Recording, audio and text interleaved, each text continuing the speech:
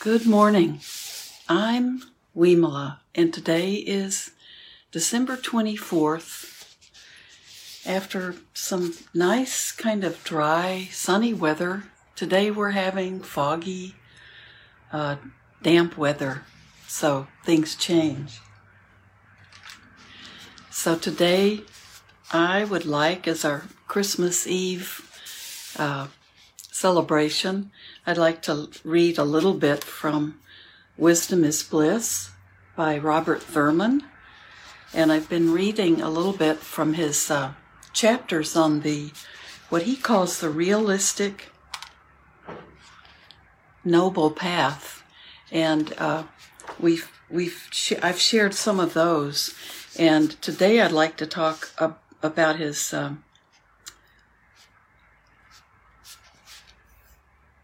chapter called Sharing My Consolation Prize. But he's talking about working with the Four Noble Truths. So let's read some of this and then we'll sit together. Well then, we have gone through the entirety of the Four Noble Truths, or as I call them, the Four Friendly Facts. The first of the four was the diagnosis.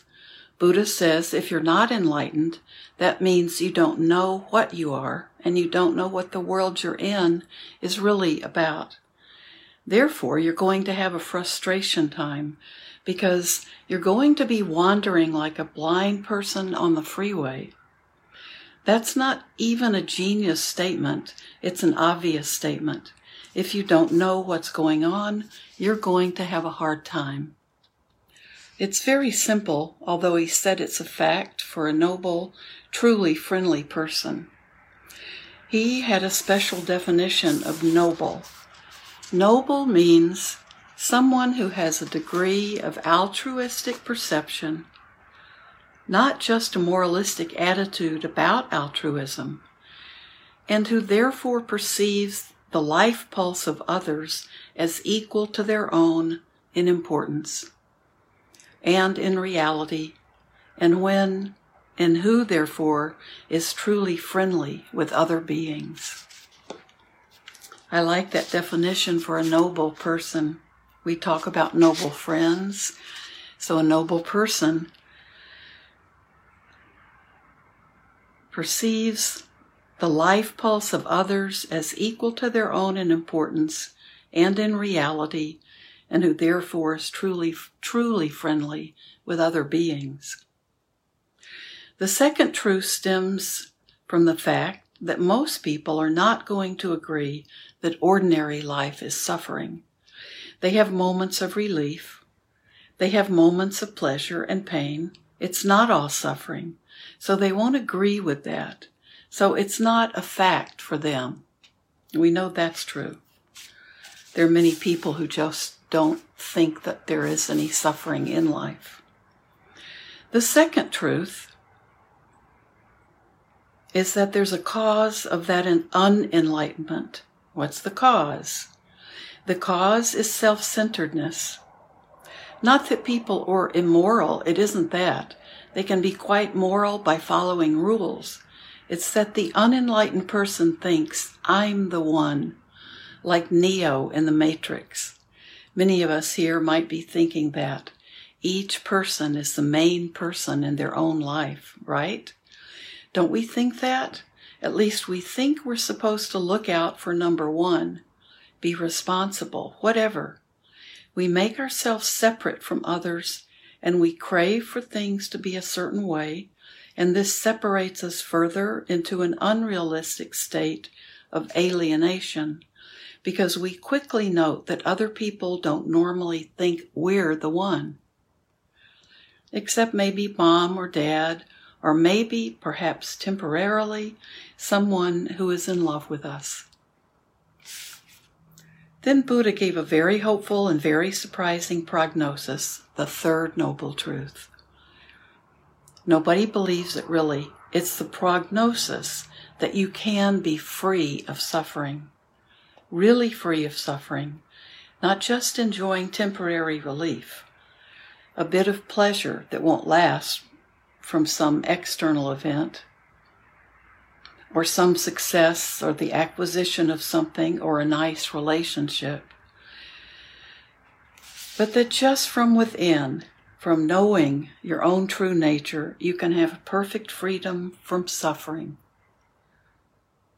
He taught that, and he manifested it himself, and many people realized it in his own time. Subsequently, many people have realized that, and probably some of you have realized that. The prognosis is not very good. Oh, I'm sorry. I'm having trouble with the outside lighting is not so great. The prognosis is very, very good. You're taught and our somewhat constricted culture and somewhat militaristic society coming from a Euro-American colonialist past that you're hardwired and there's nothing you can do about it. The way the Buddhist inner scientists understand your... Let me try that one again too. The way the Buddhist inner scientists understand your humanity, however, is that you are not very hardwired at all. The Buddhist view is that the human being is completely malleable in their wiring. Any human being can become a saint and very easygoing, and any human being can become quite evil and very difficult if they go on the dark side and all degrees in between. Actually, every human being is constantly changing all the time. If you don't become more conscious about how you change and what changes things and what influences you, and you do not choose what you allow to influence you by using your intelligent discrimination, then you will probably be changed for the worse. This is why we have the fourth truth, and that's the Eightfold Path. The Eightfold Path is like a whole curriculum of a university. It should be the core curriculum of all our liberal educating universities, 100%. The first path asks, what is real versus what is unreal? This is what we refer to as realistic worldview. Are you just a brain being carried around on top of a skeleton in between Halloweens, rattling around in there, hopefully producing a lot of dopamine to make you feel better without any malevolent drugs? Hopefully that's what you are. But are you that? Are you merely a brain? Is your life really meaningless ultimately? Does nobody really care about it? Should you therefore, realistically speaking, not really care about it, except for what you can get out of this or that pleasure? Do you have a purpose? How happy can you be? Even that's open to question. I think most people don't think they can really be that happy. They feel wisdom is a kind of resignation to carrying misery with nobility. Just stagger around and have the occasional glass of wine. Even the idea of nibbana, that you can be perfectly happy, sure, give me a break. That's why Buddha was so smart. For less capable people, he was careful not to really say nibbana is bliss. He would just say that nibbana is freedom from suffering. It's the end of suffering. He didn't really say bliss that much. Now and then, but not all the time. He just said end of suffering and let people think about what that might be, probably knowing that the more psycho among them would just think it was an annihilation, anesthesia, That was more sensible to them. They would be less skeptical about it. Your realistic worldview is that you're here forever, and you have to be concerned, not just with your old age and your pension. You have to be concerned with your next life. The way to be more concerned for your next life is to invest now in your mind and get your mind open and clear. That's the first thing. Once you have that realistic worldview, you realize you are a precious continuum of good energy, still dragging along behind you some bad energy, and your job as a human is to take this unique opportunity to really increase the good exponentially and really decrease the bad just as exponentially. Then you have the realistic motivation. Sometimes people like to translate it as intention. I like motivation. So realistic motivation. Once you have adopted compassionate commitment to causality, then your motivation is to associate yourself with all good causes and reduce connection to negative causes. You are an evolving being, and you should develop the motivation to use your time and being conscious so that you're motivated to always choose the positive, even if it's the tiniest little thing. And your motivation is to always choose the slight increment that's better as opposed to the increment that's worse.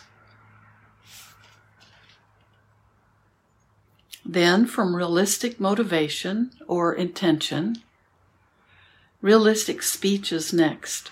Speech should only be truthful. It should be only peacemaking. It should be only gentle, and it should be only meaningful. Babbling meaninglessly or harshly or untruthfully or making people enemies with each other, thinking that you'll get a benefit out of that, those kinds of speech are really negative actions and sadly very powerful. Next you have what's called realistic evolutionary action. Realistic karma doesn't just mean any act. It means an evolutionary act, an act you do with a certain intention. Because your mind is involved, it will change the shape of your life.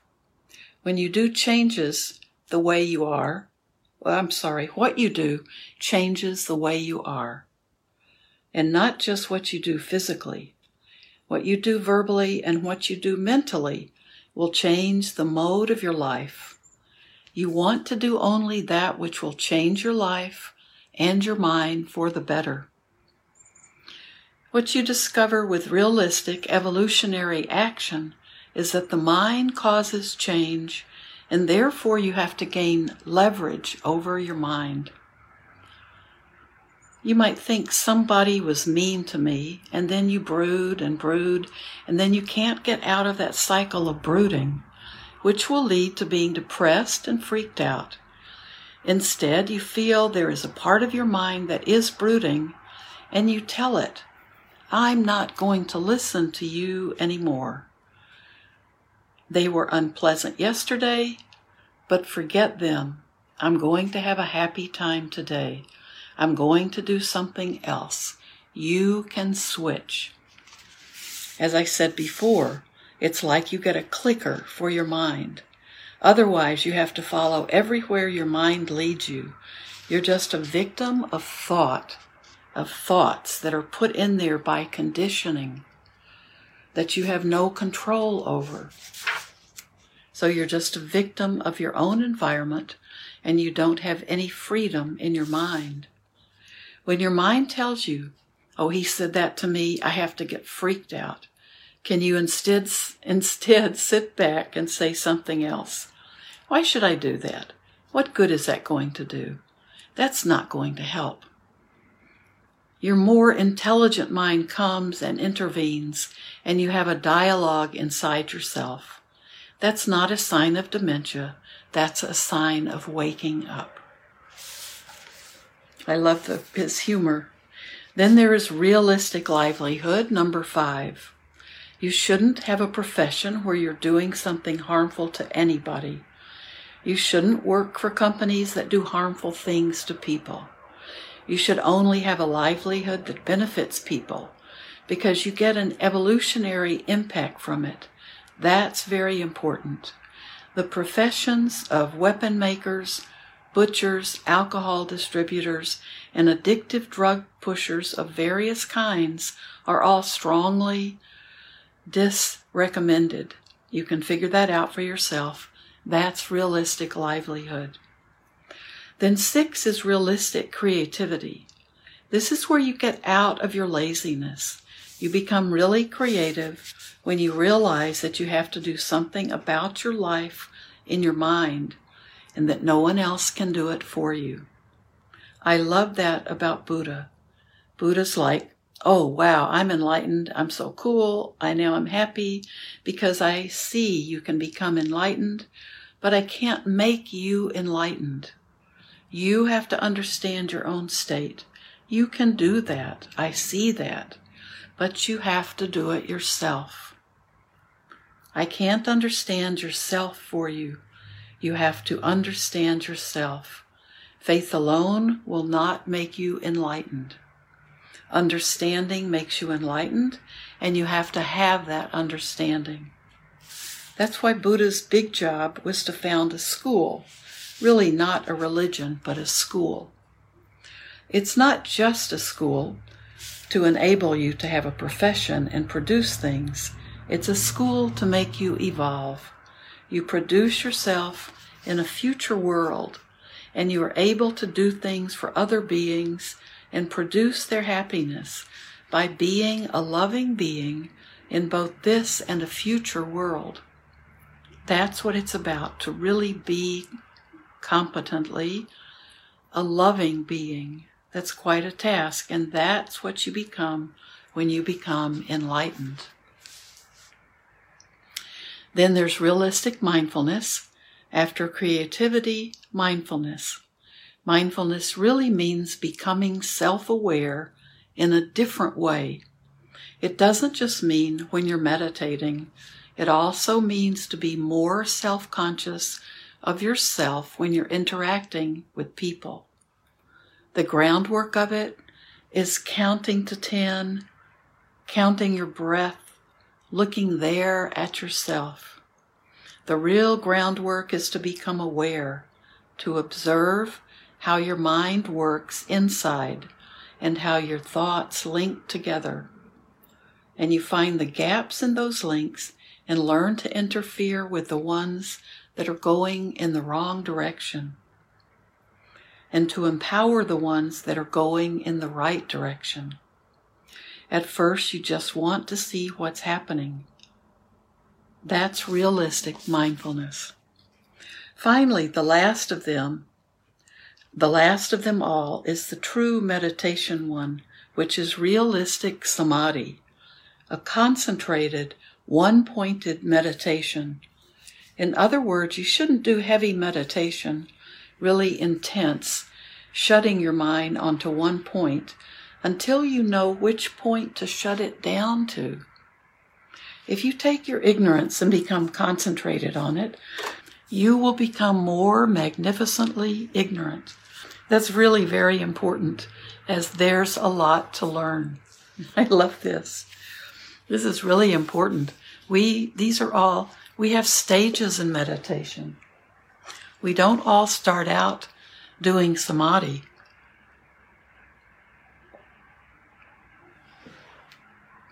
Because that's really the samadhi, is that total stability of the mind. So we want to work up to that, and he calls it that one-pointed focus. It's concentration. But we do have to work up to it. And mindfulness practice is the way we work up to it.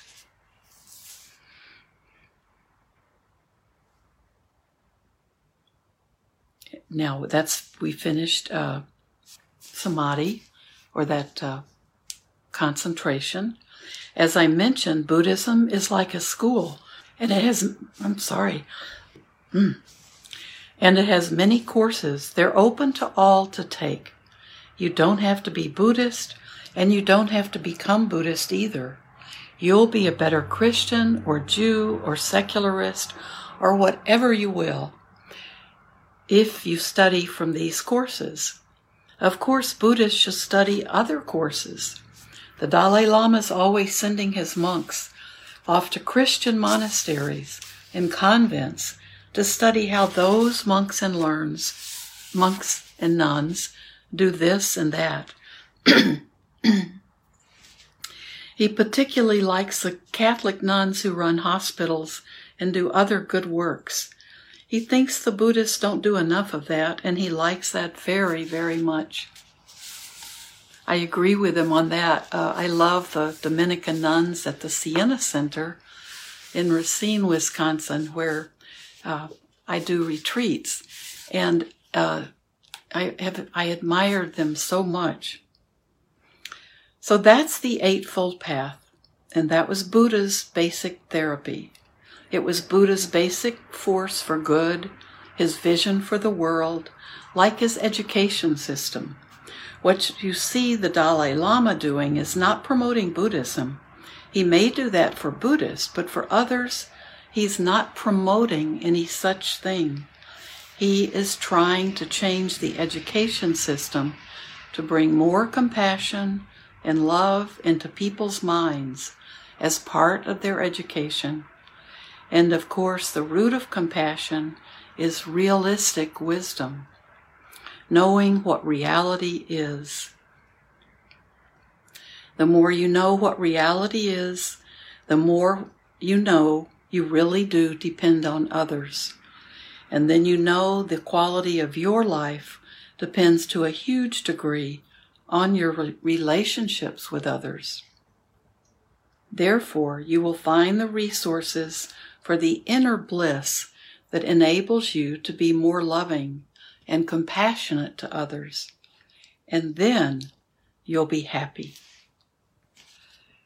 And that's just the first section of his last chapter. So there's one other section. Maybe we'll read this, Sharing My Consolation Prize. That's the second part of this chapter. So that's enough reading for today. Let's spend a little time sitting together. I need a bookmark. Okay, I'll remember that.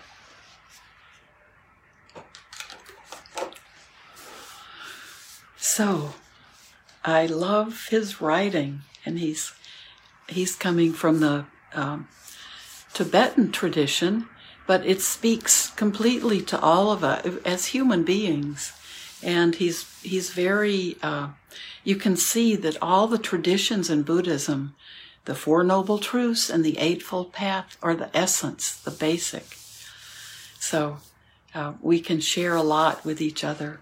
So why don't we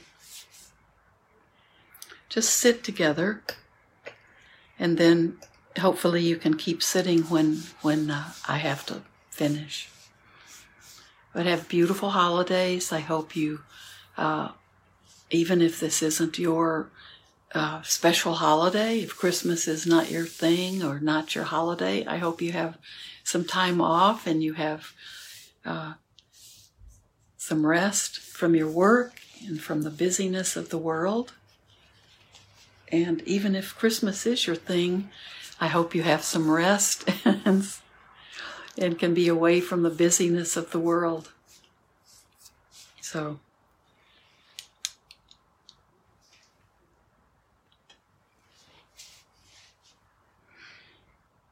just be aware of the body breathing, whatever your posture is, whether you're walking right now, whether you're in bed, whether you're sitting up or on a cushion. Just become aware of your body breathing.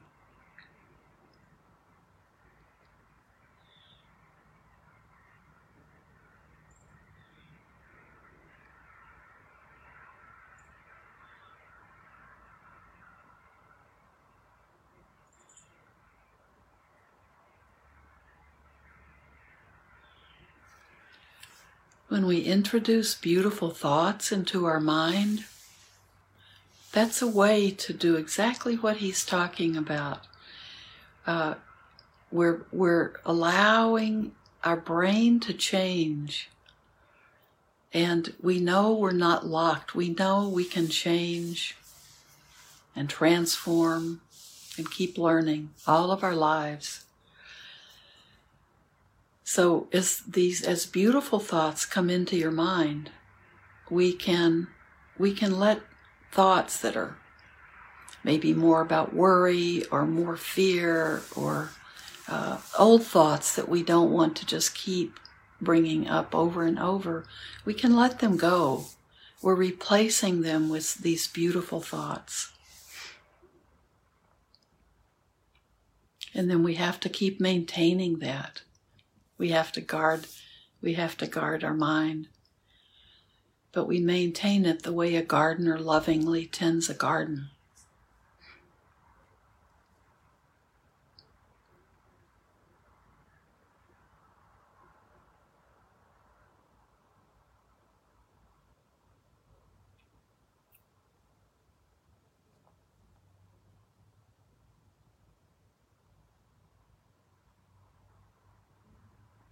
And just be with each breath. Let your chest be a little more open. Maybe roll your shoulders back a bit. Take in more air.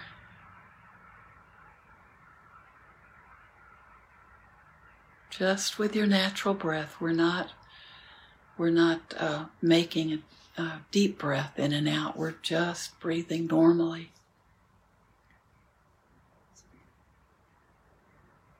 So we can open our lungs up so it's easier to do that.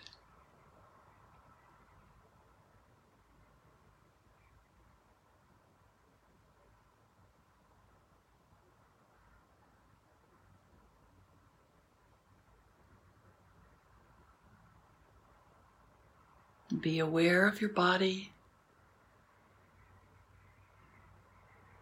aware of feelings,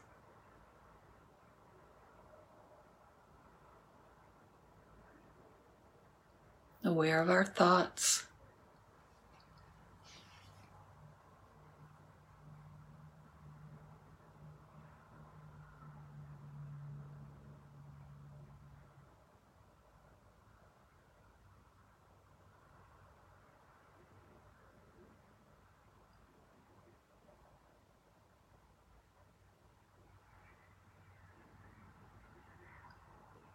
And aware of the reality all around us and within us.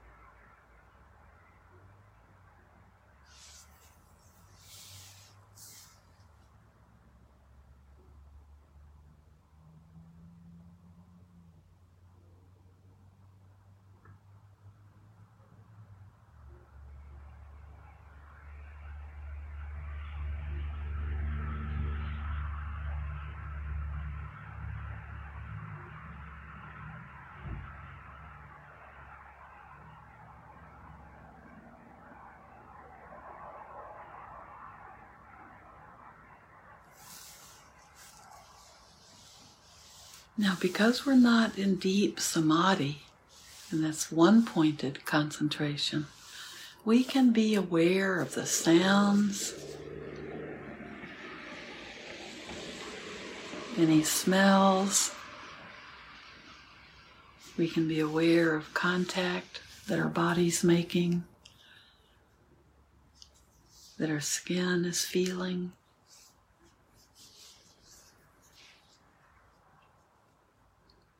And if your eyes are open, we have that visual field. We're trying to cut a little bit of that out when we close our eyes in meditation.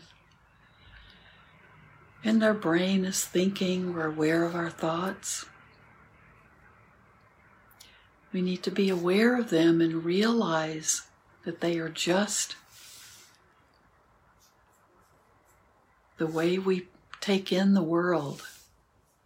They don't have to be disturbances. We can learn gradually to guard them. Think of those sense doors. We can learn to just let go of being so attached to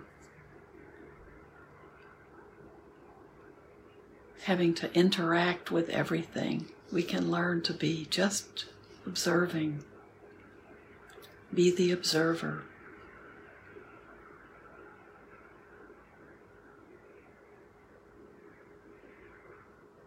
As the observer, we don't need to be distracted by what's going on around us and in us. We can just watch.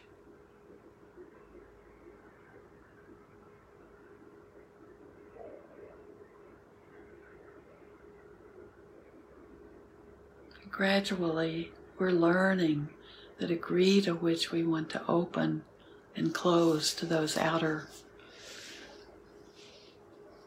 bits of the world.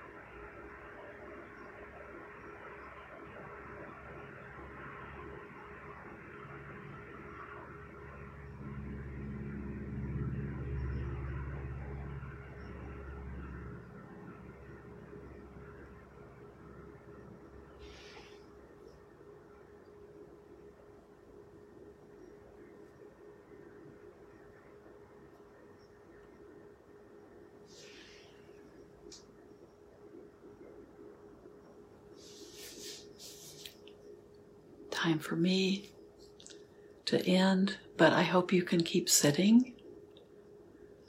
Just remember, may everything we do and say and think today be done not only for our own benefit, but for the benefit of all living beings. And may all of you, may all of us be well, feel safe, be contented, and experience joyful moments and happiness.